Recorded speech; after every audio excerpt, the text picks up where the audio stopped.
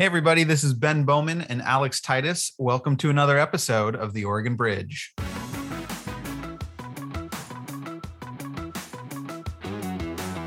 One of the things that I've learned in this job is that literally we don't have enough cops. We get about 500,000 911 calls a year, probably 2/3 of those are basically for police. We literally don't have the assets to respond to the police calls that come into 911. It takes about 18 months just to train a cop. In about 8 months, voters will have a chance to look at charter reform. The charter is essentially the constitution for the city of Portland.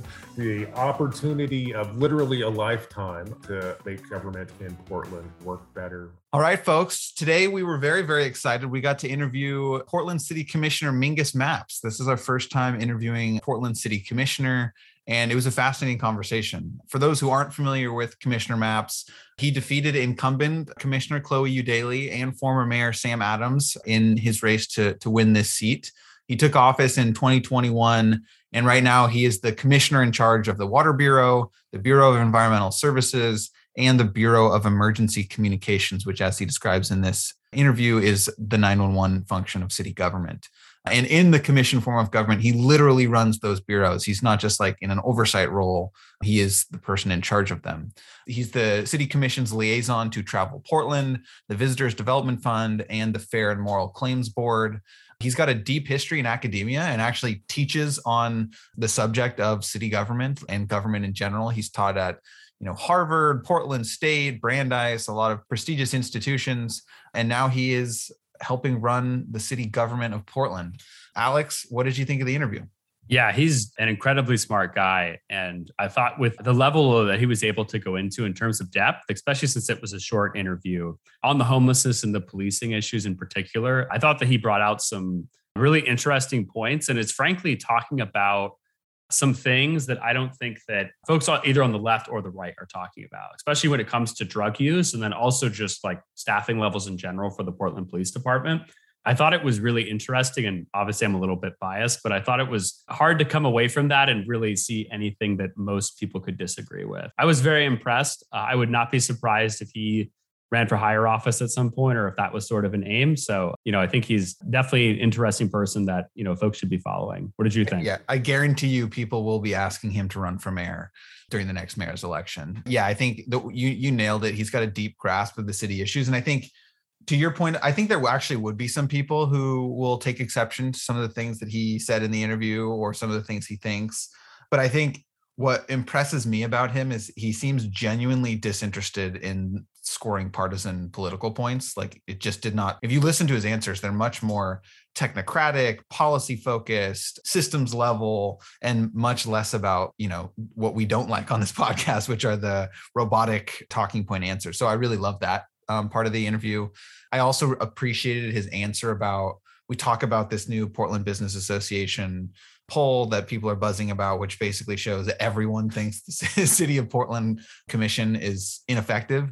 And he talks about why that is, what contributes to it. And yeah, I think that the policy conversations around the commission form of government, housing and homelessness, public safety, all super valuable insight that I think folks will appreciate. So great interview. And I'm glad we got the opportunity to do it. Before we jump into the interview, our plug, if you listen on Apple, please give us a 5-star rating. Those numbers keep climbing and we really appreciate folks. It takes like a minute to give us a 5-star rating. So thanks for folks who are willing to do that. And our YouTube channel is growing at the same time. So if you prefer to watch on YouTube and actually see the commissioner as he's answering these questions rather than the podcast form, check us out on YouTube. You can just search for Oregon Bridge Mingus Mapps and it will show up. Alex, anything else? Yeah, I think that's pretty much it. So enjoy the episode, everybody. Thanks again for listening. All right, everyone. Welcome to our interview with Commissioner Mingus Mapps. So the first question, I was doing my research on you, and the first question I wanted to ask you about is actually Gladys McCoy and Ben Stein. Because in your bio, you talk about how you worked for Gladys McCoy so listeners who are my age might not know this, but Gladys McCoy was the first Black elected official elected in Oregon. She served on the PPS board, Multnomah County Commission, Multnomah County Chair. Bev Stein was chair. Eventually, they're giant figures in Oregon politics, and you got to work for both of them and were mentored by them. So I'm wondering if you could tell us a little bit about what your experience with them taught you about Oregon politics and what the mentorship meant to you.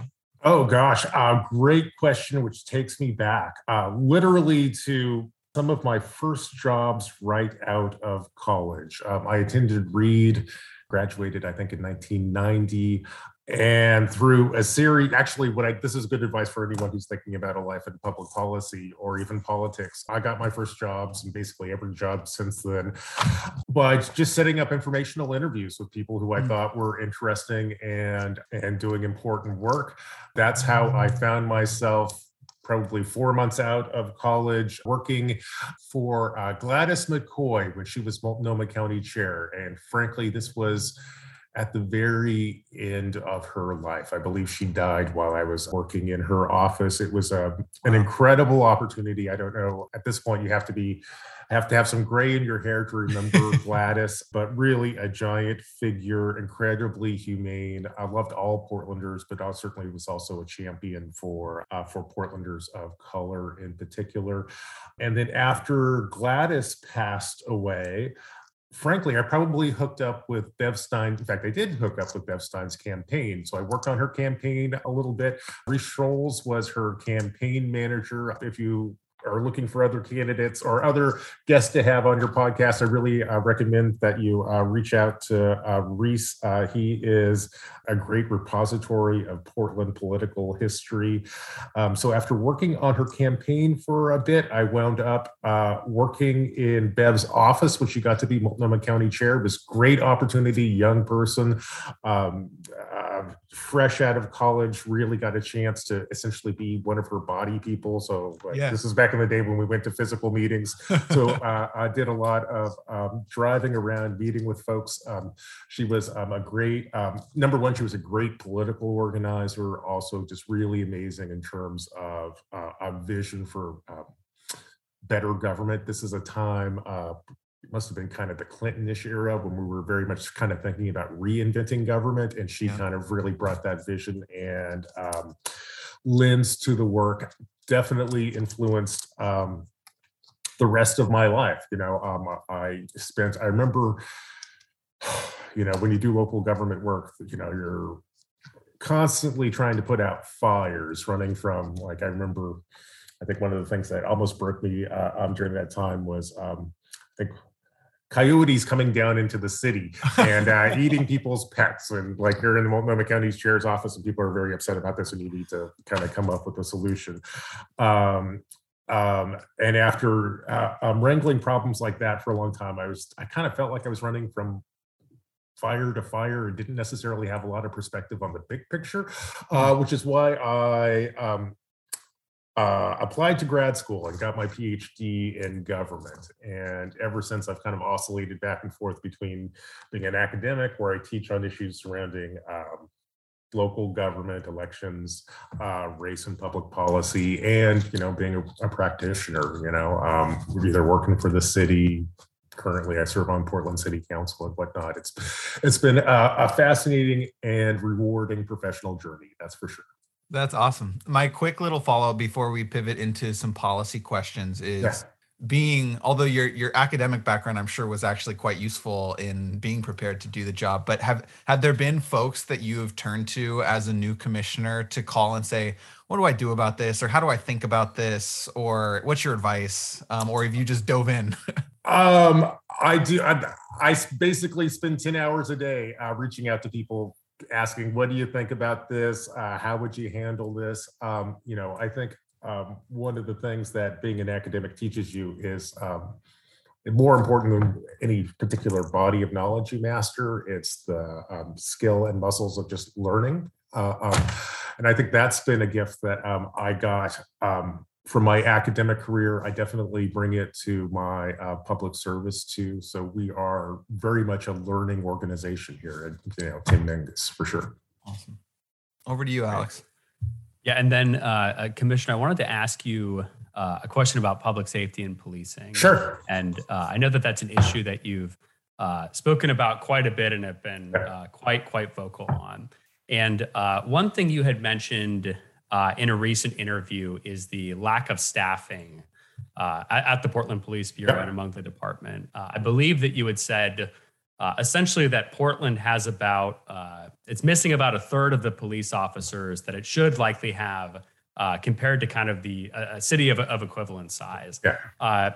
My question for you is a little bit in terms of policy, in terms of like that clearly has been an issue that you've been focusing on quite a bit. And I'd like to hear, I have some ideas, but I'd like to hear kind of too why you've been more vocal about that. But then also too, just sort of the response that you've gotten in general. I know that, polling shows that a lot of people in Oregon and Portland do not want to defund the police, but there is quite a loud vocal minority, I would say, that's more in that camp. And I think that they've been somewhat critical of you. So I'd like to hear kind of both questions in one in terms of, why that was kind of an issue that you've been wanting to focus on in terms of public policy, in terms of public safety and policing, but then also just kind of how it feels to be under the spotlight a little bit from the other side who maybe disagrees with you on the issue. Oh, sure. Great question. Well, it's helpful to know that amongst my responsibilities on Portland City Council, I'm the commissioner in charge of the Bureau of Emergency Communications, which is 911. So a big part of my job is to work with a team that sends out first responders when people call 911. So that means cops, that means fire trucks, that means ambulances. Now it means Portland Street Response too. One of the things that I've learned in this job is that literally we don't have enough cops. We get about 500,000 911 calls a year, probably 2/3 of those are basically for police. It is a situation that probably happens every hour of every day. We literally don't have the assets to respond to the police calls that come into 911. To put it into some perspective, a city of our size, you'd expect us to have about 1,200 police officers. Currently, we have around 800. And so when you find yourself having to call 911 because you need a cop and the cop takes an hour to show up or doesn't show up at all, the dilemma there is there's literally not a free squad car to send to help you. And the reason why there's not a free squad car in addition to that is for complicated reasons. Homicides in Portland have shot up exponentially in the last several years. If we go back 6 years, I think we had something like 15 homicides in the entire year. Last year, we had 90. Wow. Just extraordinary. And I'll tell you, homicides are labor intensive. That requires a lot of cops. It requires a lot of detectives. So that's part of the problem is we have a huge surge in particularly violent crimes. So number one, those are our top priority. Number two, those take just a lot of people power in order to fix or in order to address. So that's one of the reasons why you hear me talk about the need to hire more police officers. We're not going to be able to, frankly, hire our way out of this problem. I'll also tell you, it takes about 18 months just to train a cop. So even if I hired 300 police officers tomorrow, it's going to be 2024 before they actually hit the streets. So, we can make incremental progress there, but we also need to try some new strategies. And that's why things like Portland Street Response, which is this new arm of our first responder system that specifically focuses in on people who are having mental health issues or breakdowns in public spaces, is so important. I'm also a big advocate for hiring more unarmed police officers. We call them PS3s. They can kind of help us address cold crimes. So let's say your car got stolen last night and you need to both file a police report and need some help tracking it down. PS3s can do that. It only takes me about 4 months to train a PS3. So that's much quicker. And, I do think that we ultimately want to strike a balance, or let's put it this way. I think we want to reinvent policing. So the old approach where you just have a cop and a squad car responding to every 911 call, no call is too small. I think people want other solutions. And so the solutions where you send out people who are particularly trained to deal with folks who are having a mental health problem is incredibly important because I'll tell you, when I first got into this job about 1 year, 1 month, and 10 days ago, I thought we really had a terrible houseless crisis. But after a year being in this job, I can tell you, we have a terrible mental health crisis out there on the streets, and it's one of its manifestations is houselessness. So it's important that we do the PS3 thing too. And in terms of the criticism that I get for that, that's just part of the job. I really do try to listen to people.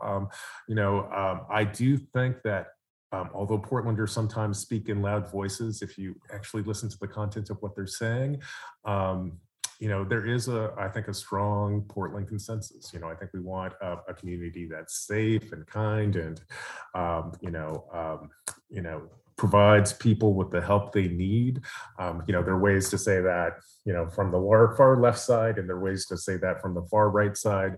But, I think there's far more agreement there than you might suspect if you just read the tweets. That actually is a good transition to what I wanted to ask you about, which is there's this new poll that came out with like these, what I was even surprised at the numbers. So it said the Oregonian was analyzing this data. I think it was the Portland Business Association's poll. Yeah.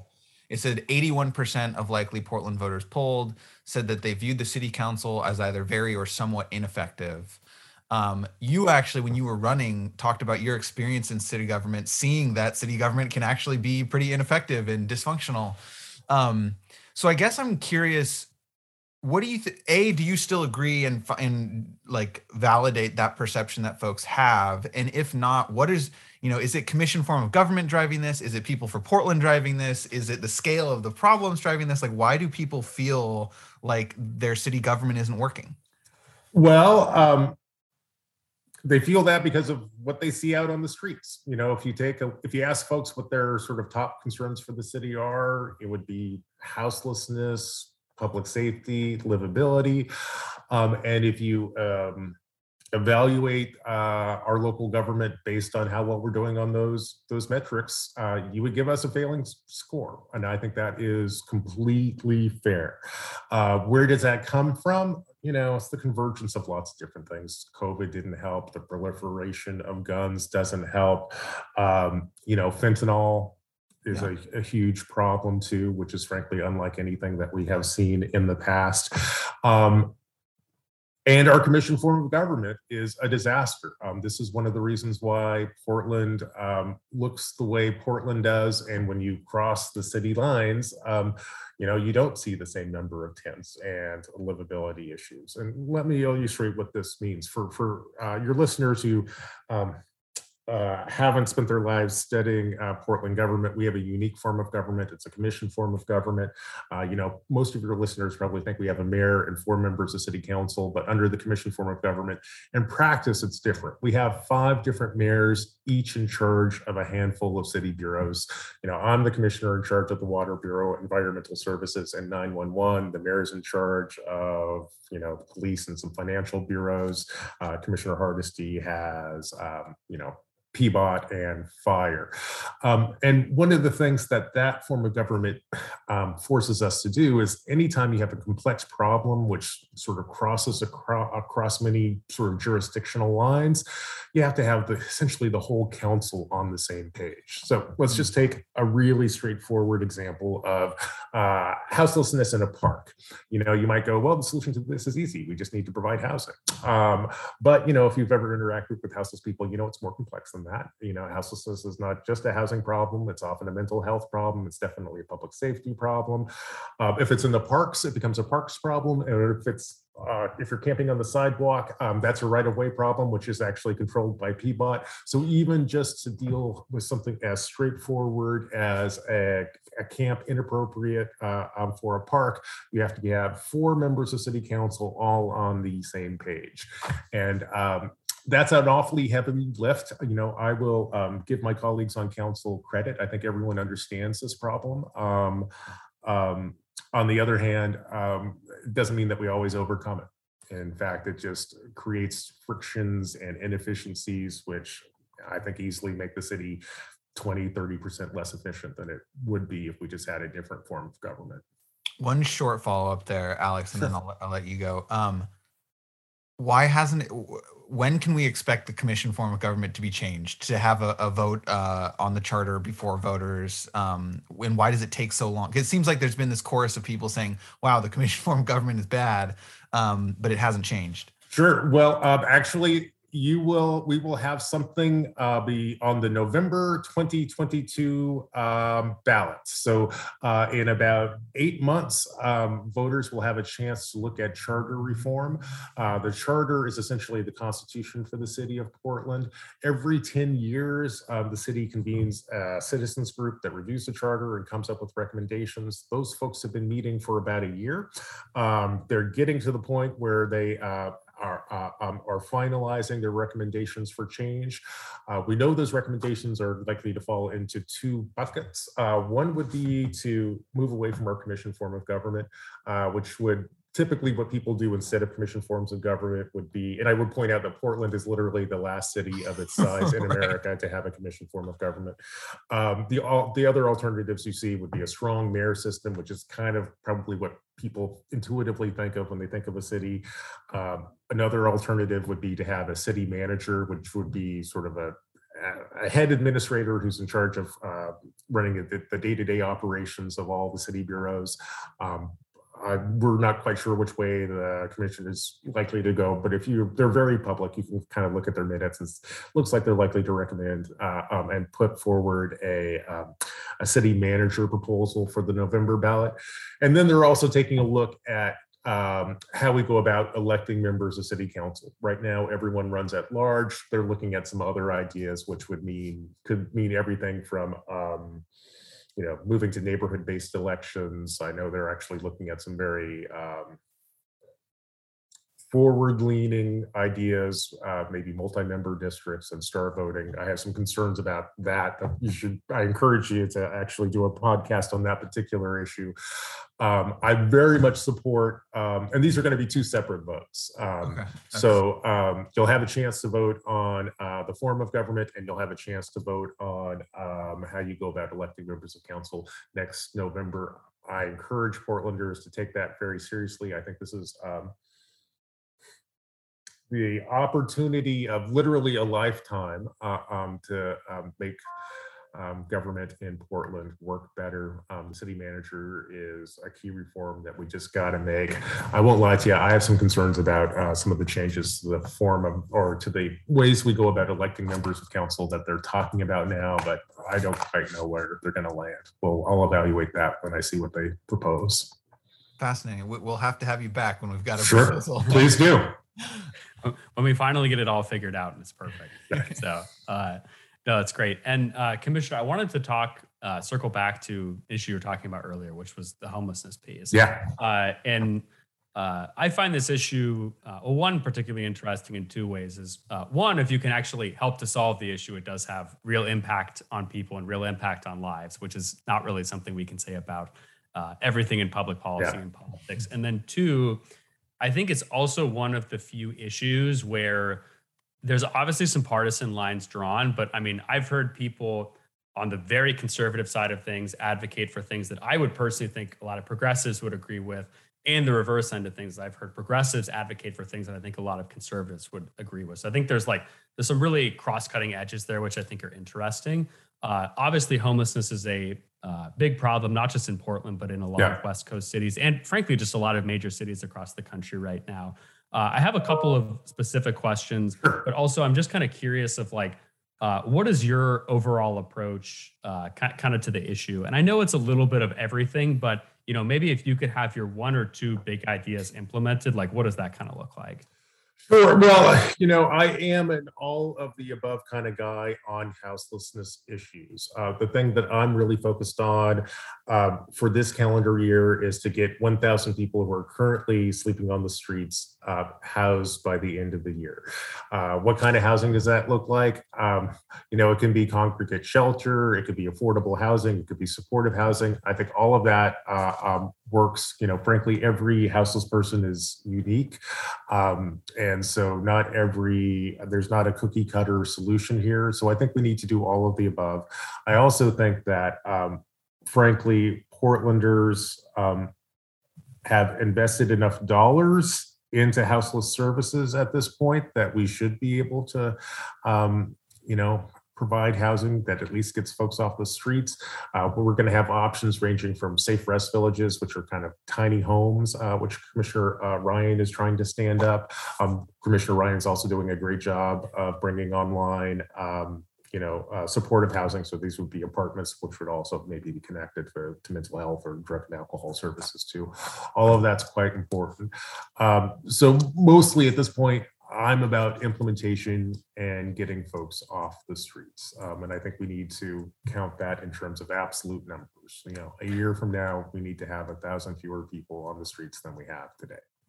Yeah, and one thing you had said in a previous interview, which I thought was interesting, I haven't really heard talked about before, when you were actually talking about the rise in violent crime, you actually said that some of that, or a significant portion, can be contributed to homelessness. I guess that's not really something I had thought about before, I guess, even heard. Would you mind just expanding on that a little bit? I thought that was an interesting point. Sure. Well, I'm your 911 guy, so we take a careful look at crime and where it comes from and what's triggering it.